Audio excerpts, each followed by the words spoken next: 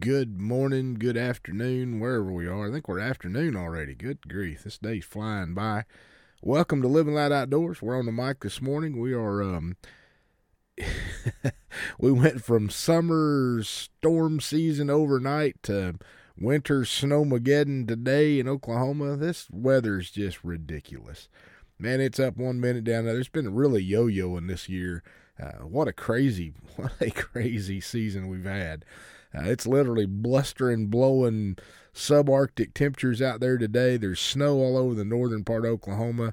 Thankfully, we've actually had just some flurries here. The wind's blowing hard enough. The ground's trying to dry out already from all the rain we got last night. So what a time. What a time we are having, amen. Man, I want to share with you a message today. I'm going to be on the road a little bit. I'm going to leave this evening, actually, here after a while. And I'll be headed over to see Rhonda for a little bit. And then in the morning, I'll be headed up to Missouri. Got to do a little work for my buddy at his shop. Do a little iron sharpening iron up there. I love that time. And then I'll be speaking at an event for Peterson Outdoor Ministries on Saturday. Probably going to stay the night Saturday night. Won't come home till Sunday morning. So we're going to be on the road a little bit. Not exactly sure how my recording schedule is going to be in there, but it will be mobile. I know that's a little different than when we get to be on the mic here. But I want to share with you a message, and this message kind of began to portray itself during a message a local minister preached on his first Sunday taking a church that I've been filling in for here in Perkins. And he was coming out of some messages he brought out of Hebrews, and I had to take some notes. I did listen to him preach, but I had to take some notes while he was doing so because there were some things really jumping out at me. And I want to bring to you my version of kind of what he was saying. And I titled this, "One Sacrifice is Sufficient." So when you look at Hebrews chapter 10, there's this description of what's been going on for the sacrificing of sin of man. So this is like pre-Jesus. Paul's explaining pre-Jesus of what all the sacrifices were that had to be done, but for the sin that man was doing and how to cleanse them from their sin during that time. But now we see where it's being described to the people that there is only one sacrifice that counts, and that obviously being Jesus. Now Jesus on the scene, he became the sacrifice for all. So we're going to start this. We're going to be in Hebrews chapter 10. We're going to start verse 1. It says, "For since the law was only a shadow, just a pale representation of the good things to come, not the very image of those things, it can never, by offering the same sacrifices continually year after year, make perfect those who approach its altars." So this passage goes on to explain that these old practices of sin offering were still intact. Then if they were still intact, then why do we continually offer them as now through Christ there is only one sacrifice that has been sufficient to cover all sin? There's no reason to continue these blood offerings that were taking place for sin when Jesus became the one blood offering on the cross that covers all sin. It is sufficient to cover all sin. So now we're going to jump to chapter 10, verse 12. We're going to pick this up in Hebrews chapter 10, verse 12 through 18.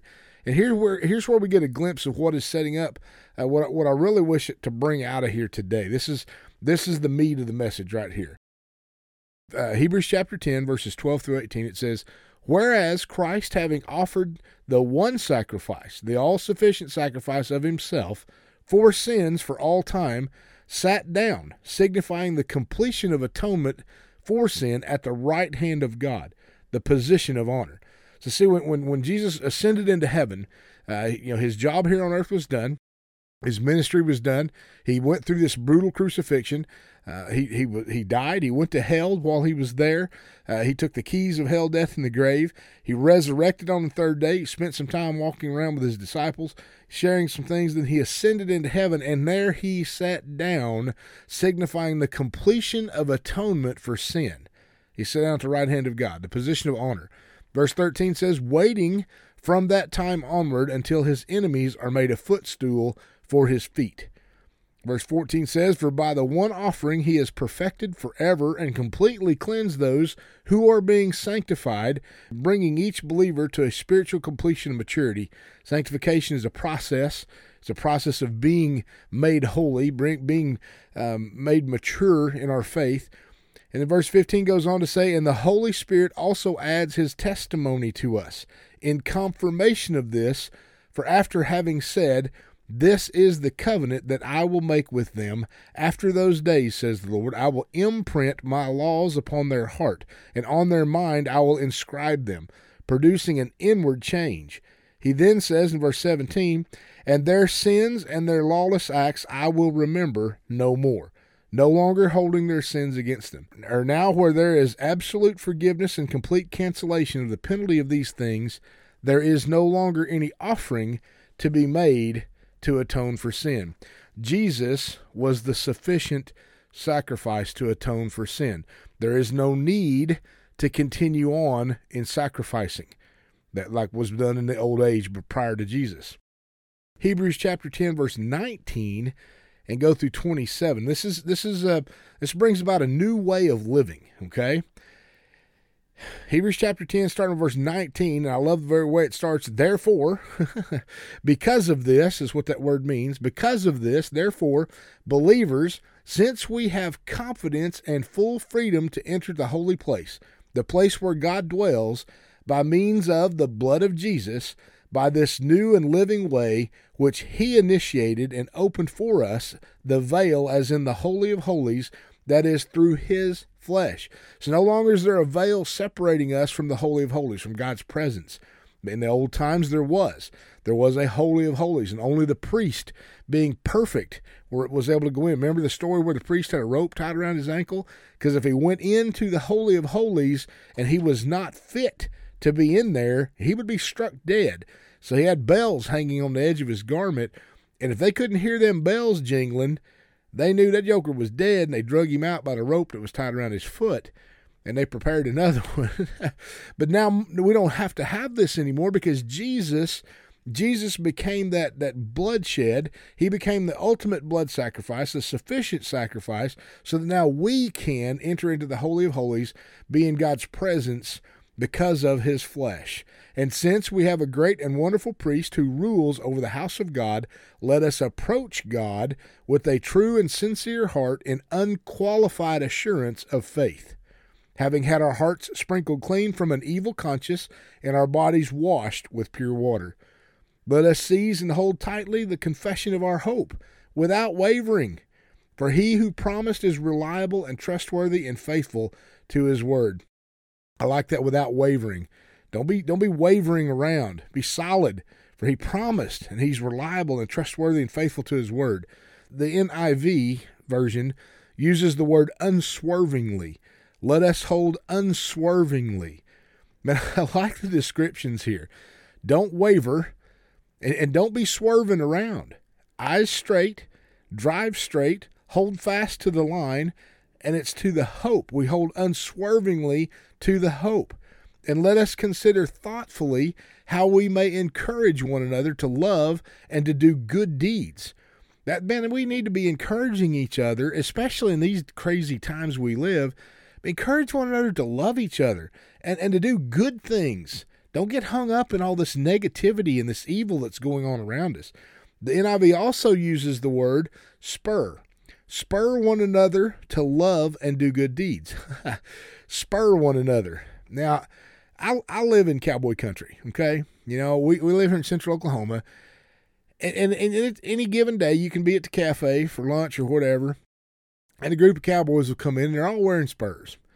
Now, I rode a lot of horses growing up. I actually rode some crazy horses growing up because people would bring me that stuff that they couldn't ride, or they were knuckleheads, or they had something wrong with them, and I would ride them out until they were, rideable for my buddies or whatever. Never rodeoed, never got into that, but I had a few rodeos in my backyard and in my pasture a time or two. But I never wore spurs unless I needed, unless there was a specific need. Today, it's just kind of fashion statement. Everybody wears spurs, and I mean, I'm careful with my words, and I don't want to upset somebody or make somebody mad, but I'm thinking, dang, my horse, I didn't need spurs on. I rode a few crazy ones, though, in my day, in my younger days, and I grew up on the back of horses.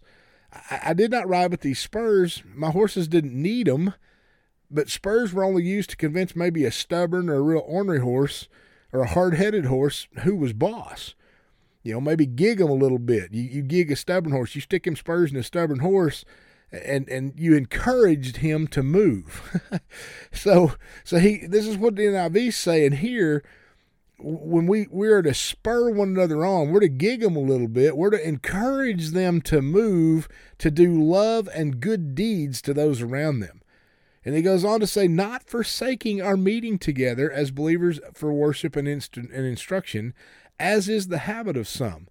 It's gotten to be a real habit of not going to church, not meeting together, especially in these crazy couple of years we've had with all this COVID junk.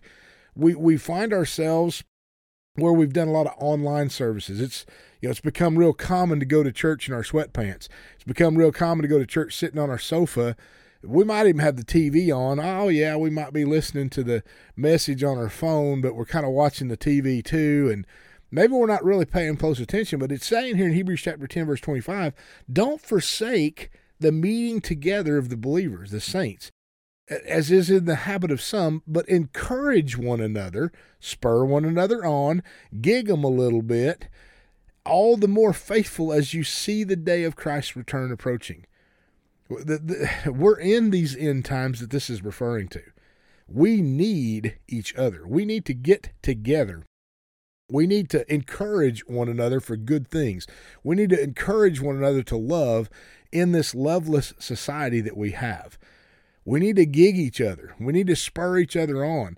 We need to be unswerving in our hope. We need to help one another and encourage one another to stay together. If we go on willfully and deliberately sinning after receiving the knowledge of truth.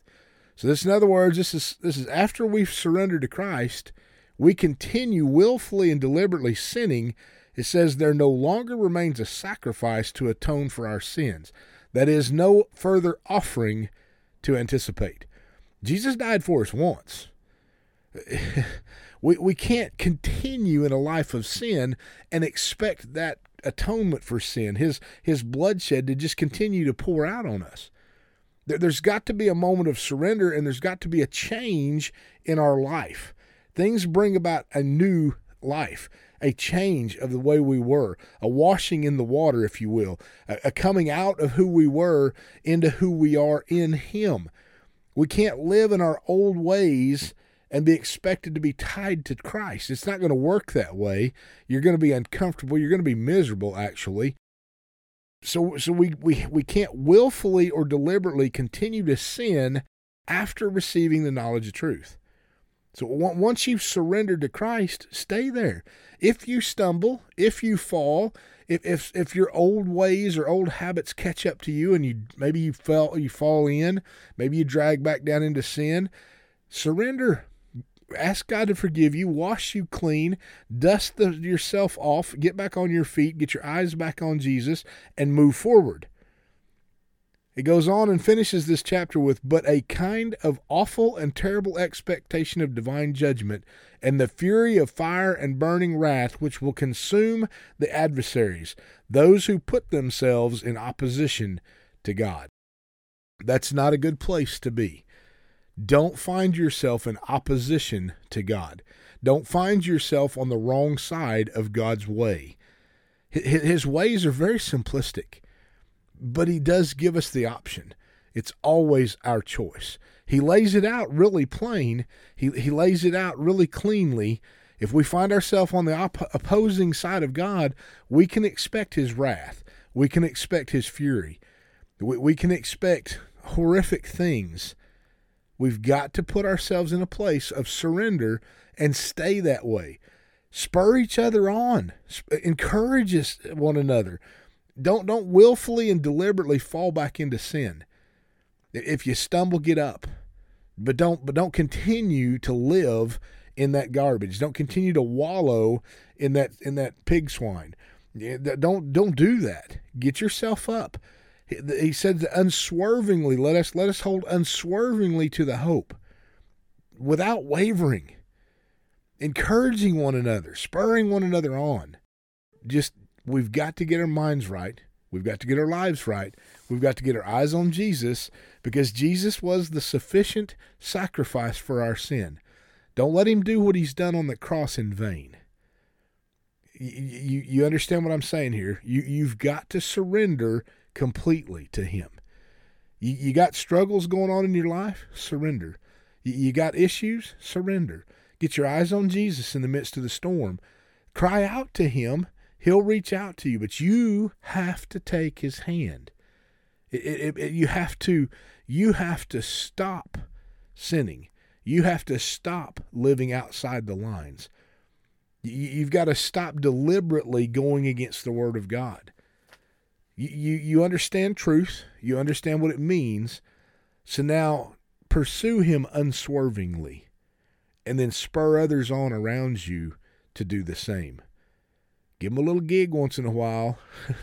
Sometimes stubbornness or orneriness can be in play here. Sometimes we need a little step forward. We need a little goose in there to get us moving in the right direction. That set of spurs can do it, but we shouldn't have to wear spurs all the time. We, as followers of Christ, should willingly go after him, should willingly put away our past. That's the purpose of a new life in Christ. That representation of water baptism, if you've not been water baptized, man, I want to talk to you about that. Water baptism is a good element. It's a key element. I'm not going to say it's a heaven or hell issue. You'll have to work that out between you and the Lord. Not my call. But I'm going to tell you that what water baptism does is it is a public display of your faith. It publicly says, Father, I die with you. I'm buried to who I was. I'm raised again, washed clean as a new creation. My life begins at this moment, fresh and clean. Let's move on from here. Don't go back into that mess. You're at a new place. It's like when Christ came out of the grave, he was no longer dead, he was alive. When you were water baptized, you're dunked under that water, you're dead. But you come back up alive. You come back up fresh, clean, washed by the blood of Jesus. Let him clean you today. Walk in his Spirit today. He is one sacrifice, and he is sufficient for you. Amen. God bless you guys. Pray for us this weekend as we journey through all this mess. We'll be up speaking at a volunteer summit, Peterson Outdoor Ministries.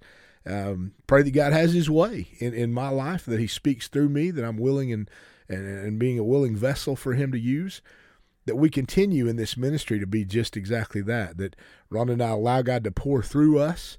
We pour into each other all the time. She pours into me. I pour into her. And it comes out in these things. It comes out in these messages. It comes out from other people. We've been talking about how do we hear the voice of God. Well, this is it. God's speaking to all of us today. Take it to heart. Thank you so much for following us. Thank you for your support. If you can support us financially, all the giving links are on the website. It's Facebook page. You can right here on the podcast. You can send us a check. I can send you addresses. I have Venmo, Cash App, whatever you want to do. We can figure out a way for you to give if you want to give financially. Pray about helping us. Pray about supporting us. Pray about partnering with us in this ministry. And then let God prompt you to do whatever is necessary. Let him spur you. Let him gig you a little bit, whatever that may be. Pray for us, please. Pray for Rhonda and I personally. Pray for our family. Pray for our ministry and the things that God has given us to do, that we hear him plainly, that we are discerning and we've got wisdom and we make wise choices in everything that we put our foot to. May God bless you. Have a great rest of your week. I'll be on here sometime tomorrow. We'll catch up with you at some point. But God bless you guys. We will talk to you again real soon.